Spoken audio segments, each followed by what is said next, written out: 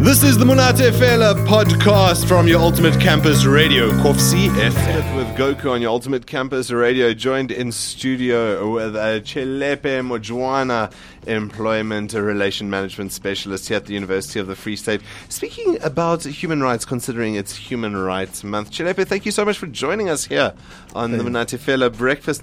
Tell me, when I heard you were coming into studio, I thought, this is odd. What has human resources got to do with human rights? And then I thought about it and I was like, well, you're actually in charge of a lot of people.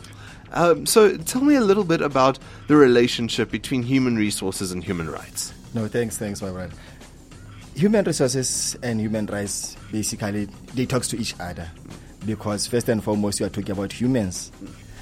The moment you employ someone, you recruit staff members, you deal with people through the whole of the campus, you deal with human beings. So therefore, human rights, you cannot run away from them. You have to integrate them in all of your processes. Hence now, from us as human resources, it's very important to always balance that to ensure that the business of the university still carries on.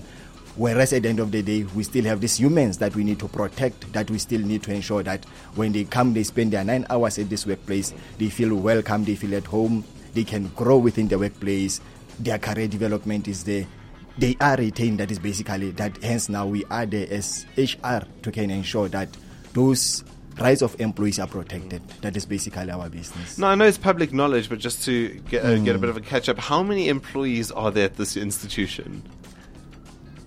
Plus minus 7,000 employees. That's a lot. And I mean, to cater for them in the form of policy must be really difficult, especially to include human rights. So how have you gone about the process of including and ensuring that all the policies of the university protect human rights? Firstly, one have to go and review all of the policies, because prior to 1994, the policies were there, they were as they were prior to that, but now came 1994, the new constitution, fair labor practices, the human rights themselves coming into place. Therefore, one needs to go and look in terms of our policies to say, do our policies and practice accommodate or even give the employees that right to can feel that my rights at the workplace are protected. So that is where we come in now, integrate everything in terms of our policies, our practice notes, our practice maps, our processes. We integrate human rights in that. And what human rights do you find are particularly prevalent or rather lacking in terms of workers in the not particularly this university, but in the university space? Like I would imagine certain rights are not, I wouldn't say not applicable, but are less difficult to deal with. So what are the most difficult human rights to deal with in the context of the university environment? One would say the feeling of belonging, whereas one is not a right in itself, but when you come into a particular place, you need to feel to belong to a place. Your dignity, your privacy, your right to can express yourself, your security within the workplace, you need to have that being guaranteed. Therefore, within the university sector in itself, the university environment itself, it's a dynamic environment. It changes on a daily basis. Absolutely. For example, recently we have the Free Fee Must Fall movement. Out of it came the issues such as gender issues that we needed to come in and protect. So you find that as the university's environment and the higher education environment in itself, we were not catering, for example, for issues such as sexual harassment in terms of policies, issues such as victimization and harassment. Now the Institutional Affairs Office, the VC, came in and introduced that policy. Now we have the policy whereby where you come in, your rights are protected as an employee, as I said, in terms of victimization and harassment, bullying. We have now so-called subtle bullying that is there now. How do you deal with subtle bullying? As HR, we come in and ensure that we use the same human rights that are there in the protection that are there to deal with the subtle bullying that is there, to ensure that employees feel can be retained. At the end of the day, the students themselves, academic excellence, remember, we need to ensure that it is there. So that is how we integrate all of these processes. As you say, which ones we're limiting? One would say, sexual harassment and victimization and harassment were there's ones that, they were, the act were there, the code of good practice was there, but in terms of what we do at the workplace in itself, how do the victims themselves feel protected? So the university have come with measures to can ensure that we deal with those. The practical implementations. The practical implementations, that is where the difficulty is, because the law and what stands in practice will be two different. In the air. Exactly. So we need to synergize those two processes into one. That's very good. This is Chilepe Mojwana joining us here on the Monate Fela Breakfast. He is working with the Human Resources Resources Department as an Employment Relation Management Specialist. If you have any questions, hit us up on our WhatsApp line 07985509998.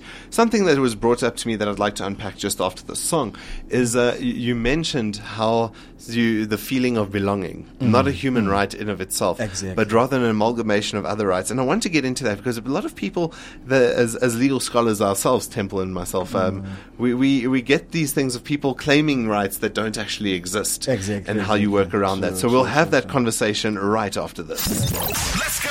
Please welcome today's top hits. Your life, your music, your Kovsie FM. Still in studio with the one and only Chilepe Mojuana, Human Resource Management Specialist, Employee Resource Management Specialist at Human Resources Department.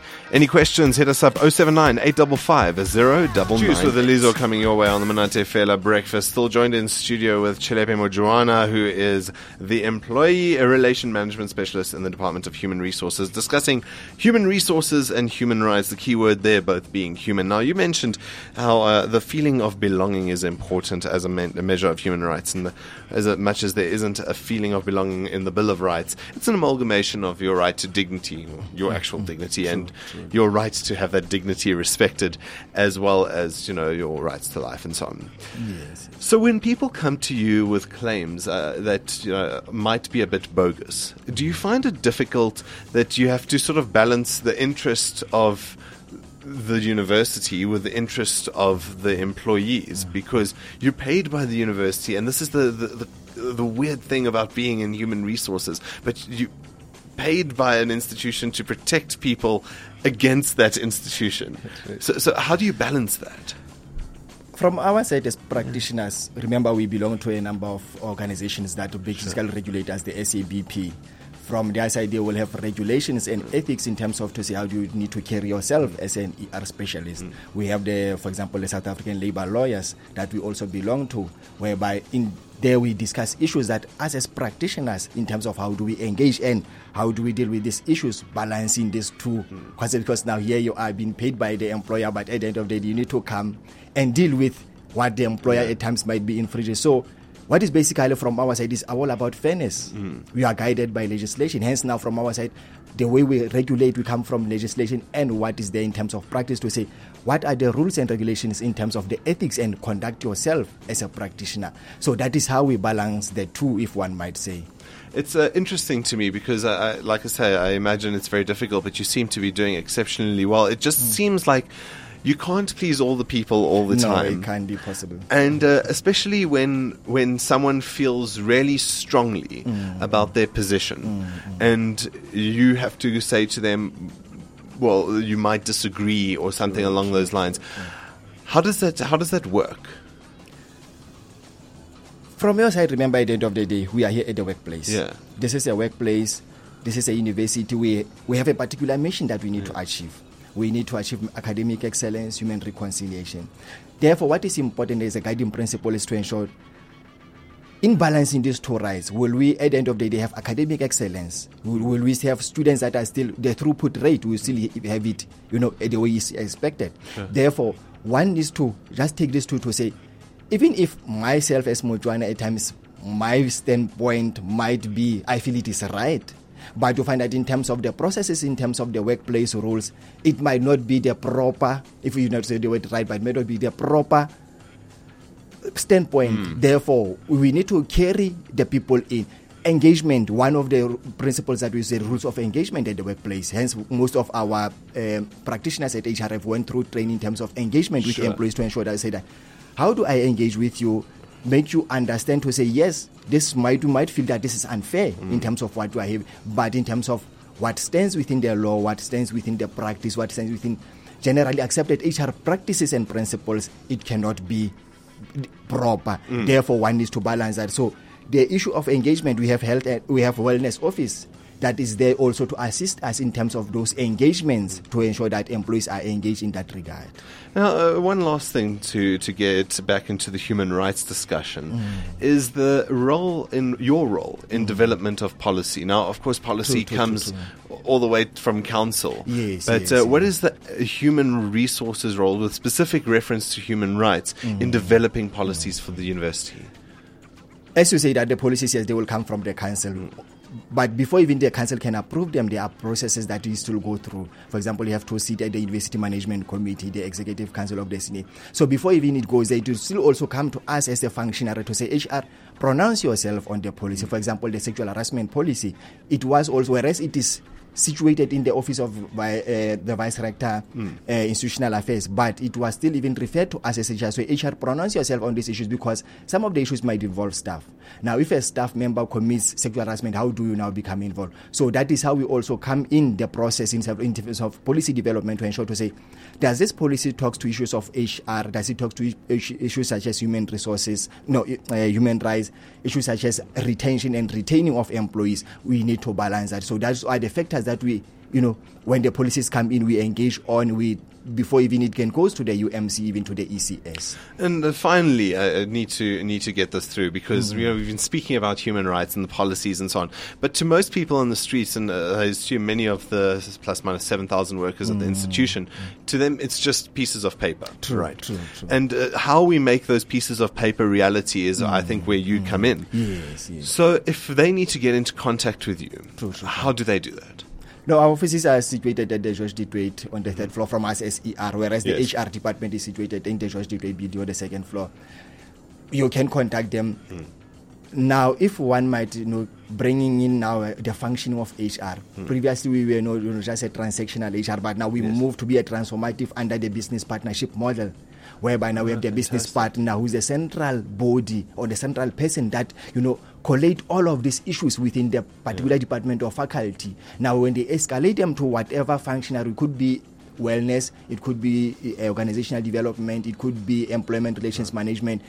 That is where now you'll get assistance. So if ever you need any assistance, you contact the business partners. They can be able to assist you. Then they will know which particular functionary within the university they will refer your matter to. Well, that's fantastic because when we think of HR, mostly you think it's just the people in payroll that sign the checks at the end of the day, end of the month. So thank you so much for joining us here on the Monate Fela Breakfast. Look, it was really good to have you and unpacking the human rights relationship with human resources. That's Chilepe Mojwana here joining us. Employee Relationship Management Specialist from the Human Resources Department here at the University of the Free State. Thank you once again, Chilepe. No, thanks. That was the Monate Fela podcast. Stay tuned for more things. All the girls say I'm pretty fly.